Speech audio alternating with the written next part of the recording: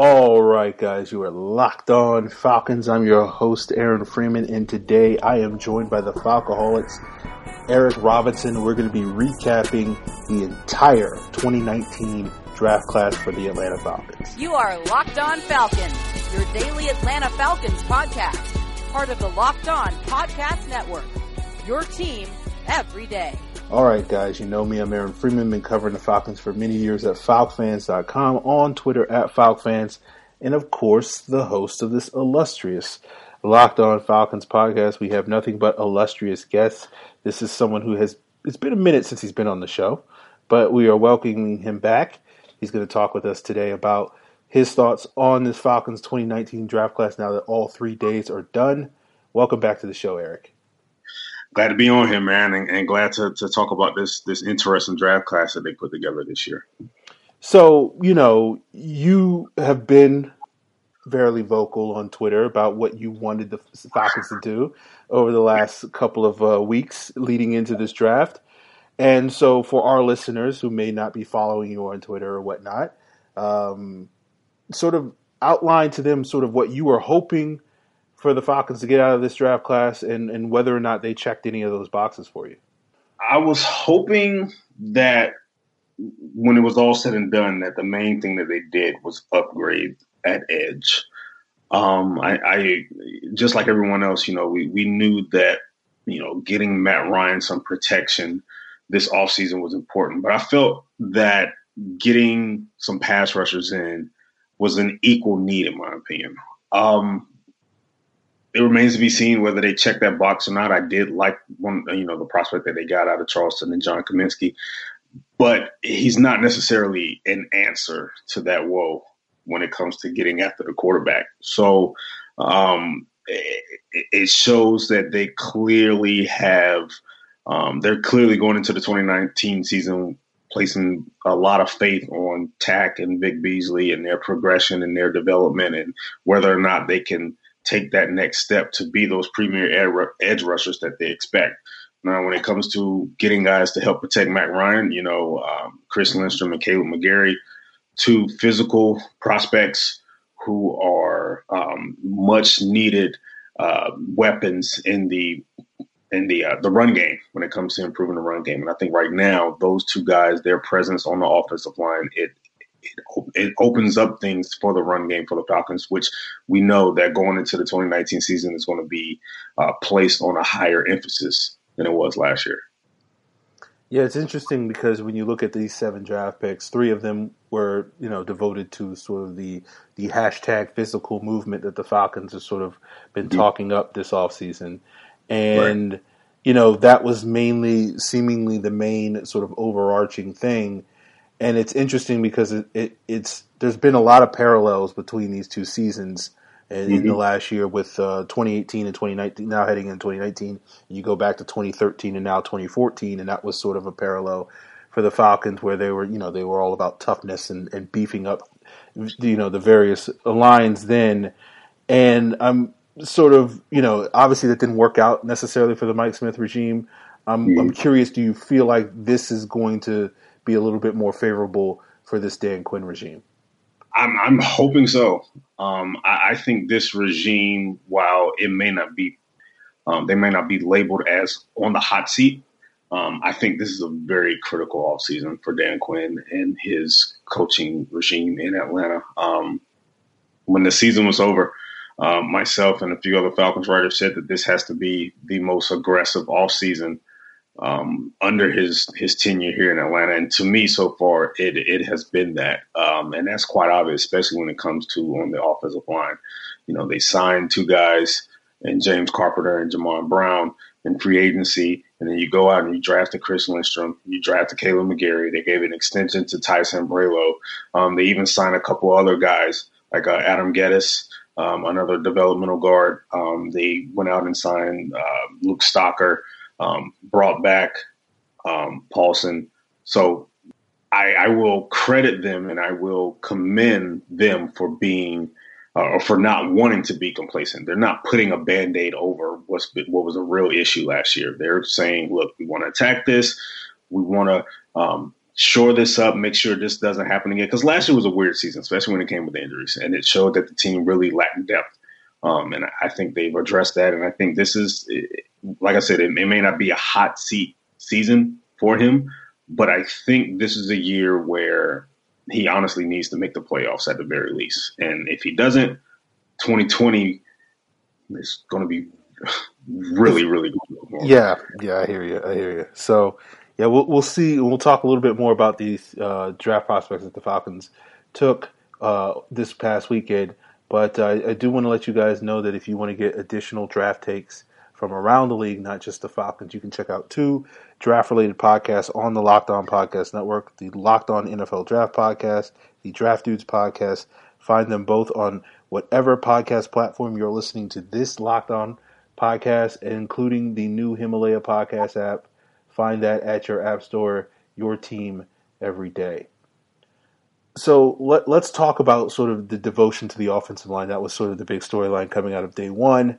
In terms of Lindstrom and McGarry, where do you sort of expect those guys to sort of play this season, maybe specific positions? And do you feel like the Falcons are going to try to start those guys and get them on the field as early as possible to sort of reap whatever benefits that they can bring in the run game in terms of what you were talking about earlier? I think it's almost expected for Lindstrom to be a starter based on where he was drafted and his skill set overall. I mean, he was one of the safer picks in the draft. Now, you can debate all day whether you feel he should have been drafted at 14 or whether you feel he should have been drafted in the second round. Either way, regardless of where he was drafted, Lindstrom is going to be, in my opinion, he's going to be looked upon to be a day one starter. And I think his presence is needed on that offensive line. And I think they got themselves a guy that can really be a 10-year starter in this league. Now, the debate or the question is whether he's going to play right guard or left guard. He's played both while at Boston College during his 4 years. He's also played right tackle.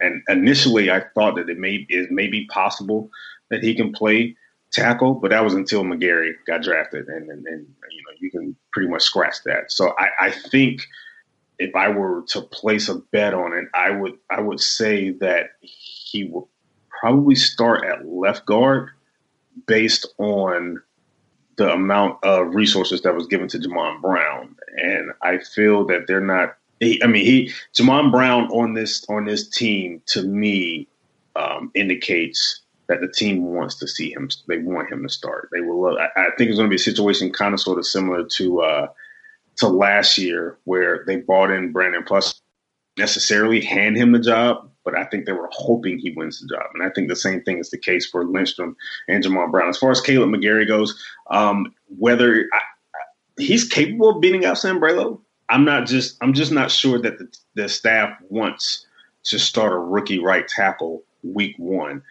Knowing what they have in front of them the first 5 or 6 weeks of the season. I mean, you got the likes of Everson Griffin and Daniil Hunter, and then you got the Eagles defensive line with Derek Barnett and Brandon Graham, and then a few weeks later you got J.J. Watt. I'm not quite sure they want to throw Caleb McGarry out there in that. I think that's another situation where they kind of hope Sambrailo secures the spot and bring McGarry along slowly as the swing tackle throughout the season. I would not be surprised if Sambrailo is the week one guy, and then by the time the end of the regular season comes, McGarry's the starter.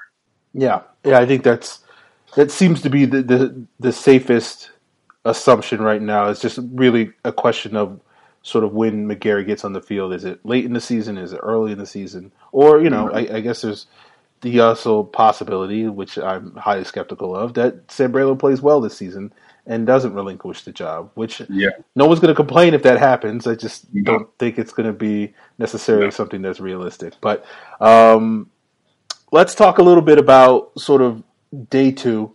I know you were pretty upset with the gift game on Friday night with the Falcons' lack of activity. I'm curious, sort of, what were you hoping to see them do? Jump back into rounds 2, round 3 to get that edge rusher that you were hoping for?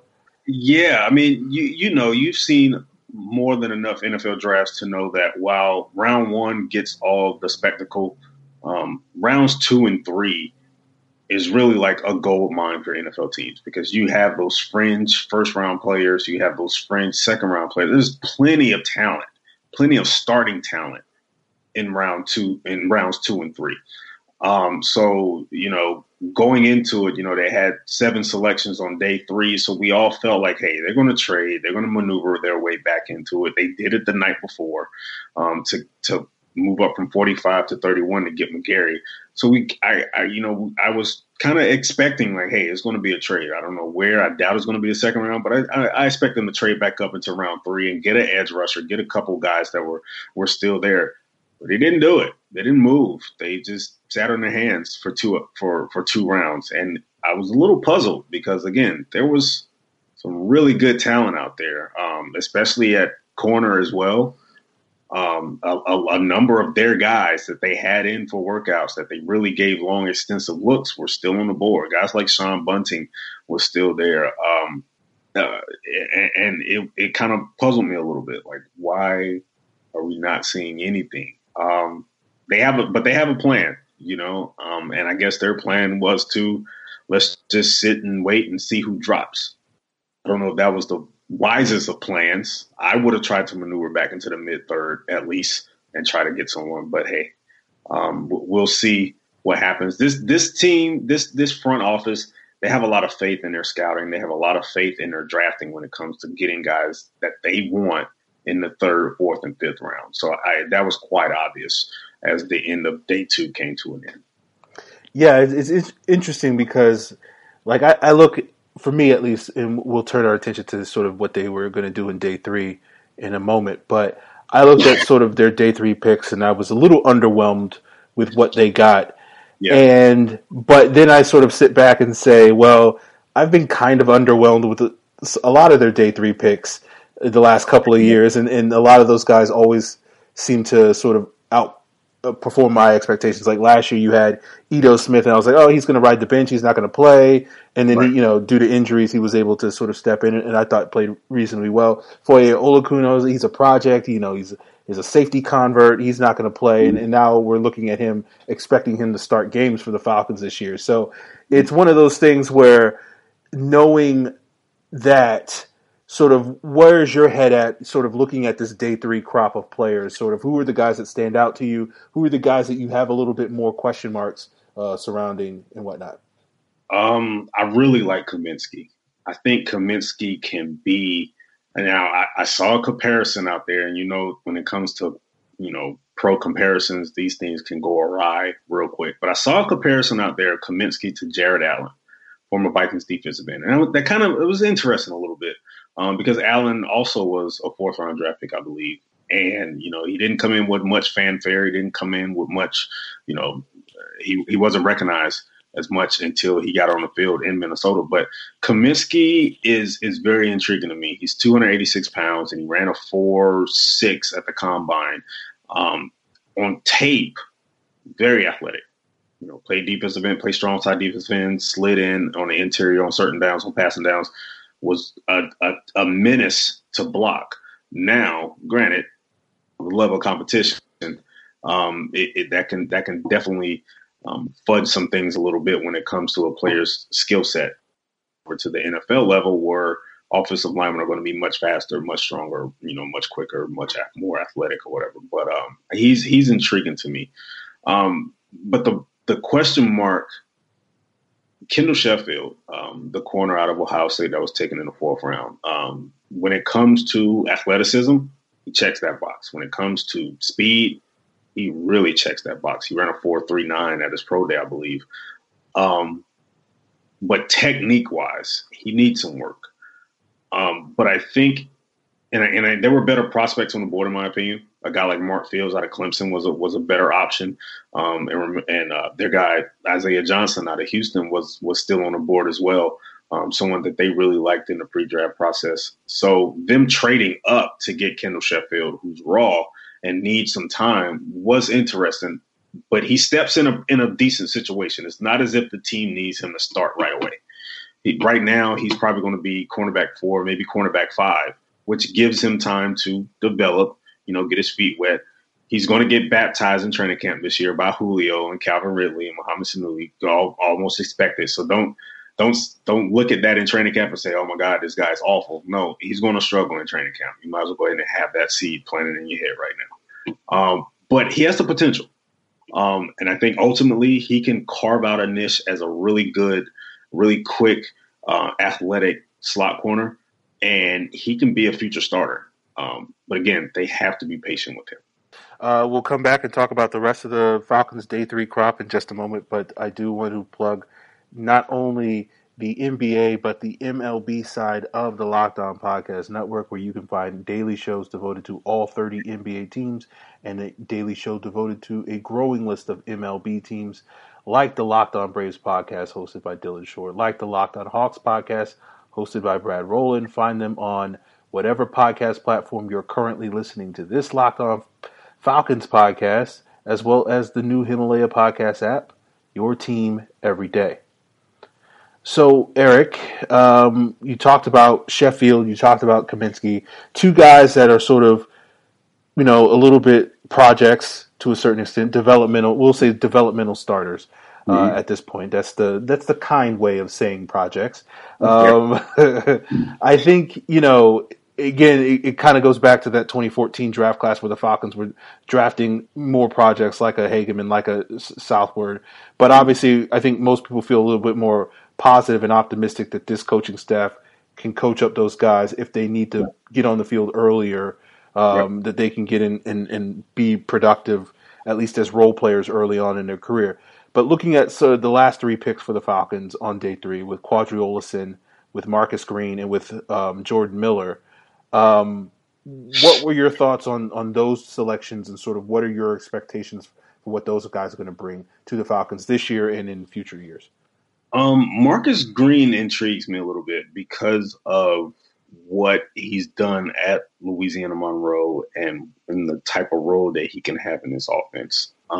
He can be a combination of, a slot receiver, scat back, as well as a reliable returner in the kick and punt phase of the game. I think we may see him carve out that type of role in year one. I mean, I'm not talking like he's going to be a major contributor, but I wouldn't be surprised at all if they create a lane for him where, he sees a couple gadget plays a game and they're trying to get him on the field. He does have some Taylor Gabriel qualities that I like. And he's blazing fast in the open field. He's tough to get a proper angle on him as a defender. He's a touchdown waiting to happen. It doesn't matter where on the field. Quadri Olison, another interesting name that they selected, and I know you're familiar with him being from the University of Pitt. But he's a thumper. He's a little bit over 6 feet, close to 230 pounds.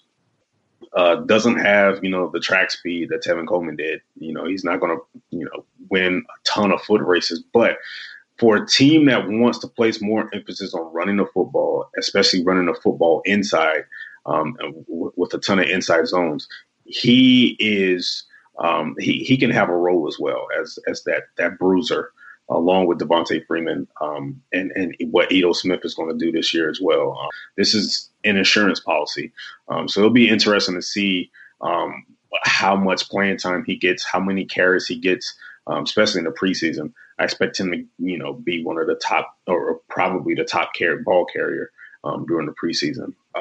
So Jordan Miller, a long, athletic corner that fits their mold as far as what they're looking for. His frame is similar to what Isaiah Johnson was, and similar to what Isaiah Oliver was. So he was one guy that was taken late that I can see, being a player on special teams at least. Just this year until he gets his feet wet. But he can be a considerable dime corner later on down the road. He's going to need some time as well. But he was outshined a little bit at Washington, playing alongside Byron Murphy, playing alongside Taylor Rapp, and during previous seasons playing alongside Kevin King and things of that nature. So it'll be interesting to see if he is able to make the roster and see some playing time. But I expect special teams to be here. You talked about wanting to get the edge rusher, and now that the draft is over, and sort of looking at potentially, we've seen this team be active in previous off seasons in May, trying to shore up some roster spots that are a little bit vulnerable. And one looks at the edge rusher group, unless the Falcons are really going to be counting on guys like Kaminsky or Hageman and Stephen Means and Chris Odom to really carve out significant roles. It feels like you're right in the sense that they need to get a little bit more help at that position. So I'm curious, are there other positions that you also want to look for, or maybe there's a short list of sort of free agent veteran guys that you're maybe hoping that you can hear in the next couple of weeks that the Falcons are sort of sniffing around? Outside of edge, linebacker maybe.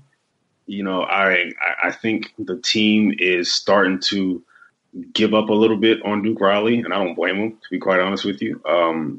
This may be a season where he may not see snaps at all. Hopefully.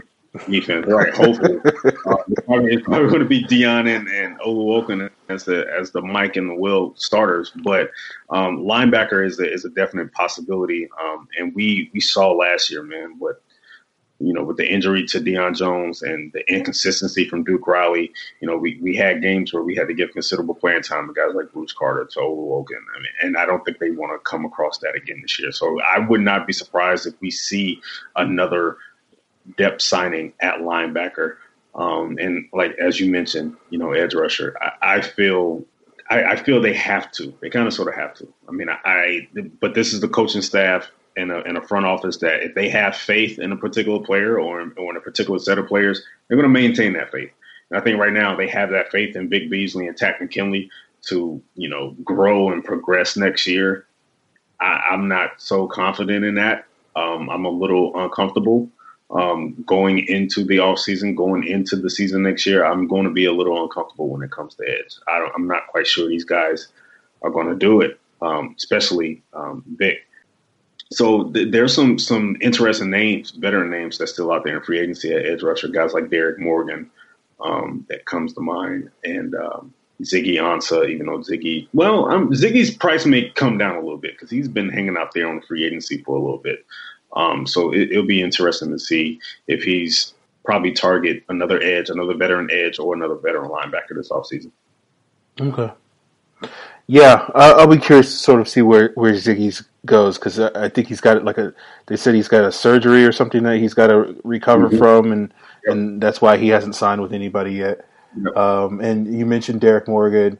Yeah, I think they actually brought him in for a free agent visit back in 2015 before they wound up, I think, signing Adrian Claiborne that offseason. So they could certainly kick the tires on him. On sort of a 1 year come in and help the team out in a lot of ways. So we'll have to see how that goes. Obviously, Thursday night, Friday night, very emotional. The roller coaster of emotions where we got all the talk of they're going up for Vic Beasley. I mean, not Vic Beasley. They're going up for Ed Oliver. How could I confuse those two players together? But they're going up for Ed Oliver, and it seemed like it was setting up for that. It didn't come through. Right. And then they went and took a player in Chris Lindstrom that no one really thought they were going to take in round one. And so, now that the emotional roller coaster, you've gone through that sort of, where are you sort of at with this draft class, and where are you at with this team, sort of moving into the summer as we get prepared for training camp? As far as the team as a whole, health is very important, of course, and getting guys like Keanu back, getting Deion Jones back 100% healthy, is definitely critical, of course. And with those two guys on the field, or as well as veteran Ricardo Allen as well, getting those three guys on the field back 100% makes me feel a little bit better about the roster. As a whole, overall, they were aggressive this offseason. It wasn't the big headline signings, but they shored up safety, they shored up tight end, and they went out and got a returner in Kenyon Barner, and they did the small things that is going to allow them to, not be in a situation like it was last year where they're depending on a guy like Jordan Richards, who was traded for in the middle of the season and, to come in and get snaps. I think they're trying to avoid that. And I have to tip my cap to them on that. They're not sitting on their hands when it comes to something like that. So I still feel that if this team is healthy, and if this draft class is able to get some contributions from Lindstrom, McGarry, possibly Sheffield and Kaminsky, I think they can easily, I won't say easily, but I think they can win 10 or 11 games and make a playoff run. This draft class, it's not one of the better draft class of the Dan Quinn era, but this class with the right coaching can be, they can pull some guys out of this class and have some players out there on the field, especially on the offensive line, especially with Sheffield and Kaminsky.